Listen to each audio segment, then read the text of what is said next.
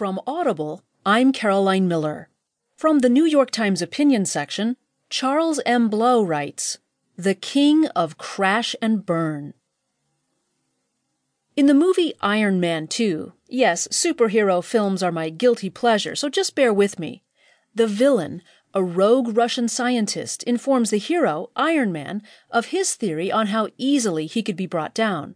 If you could make God bleed, people will cease to believe in him.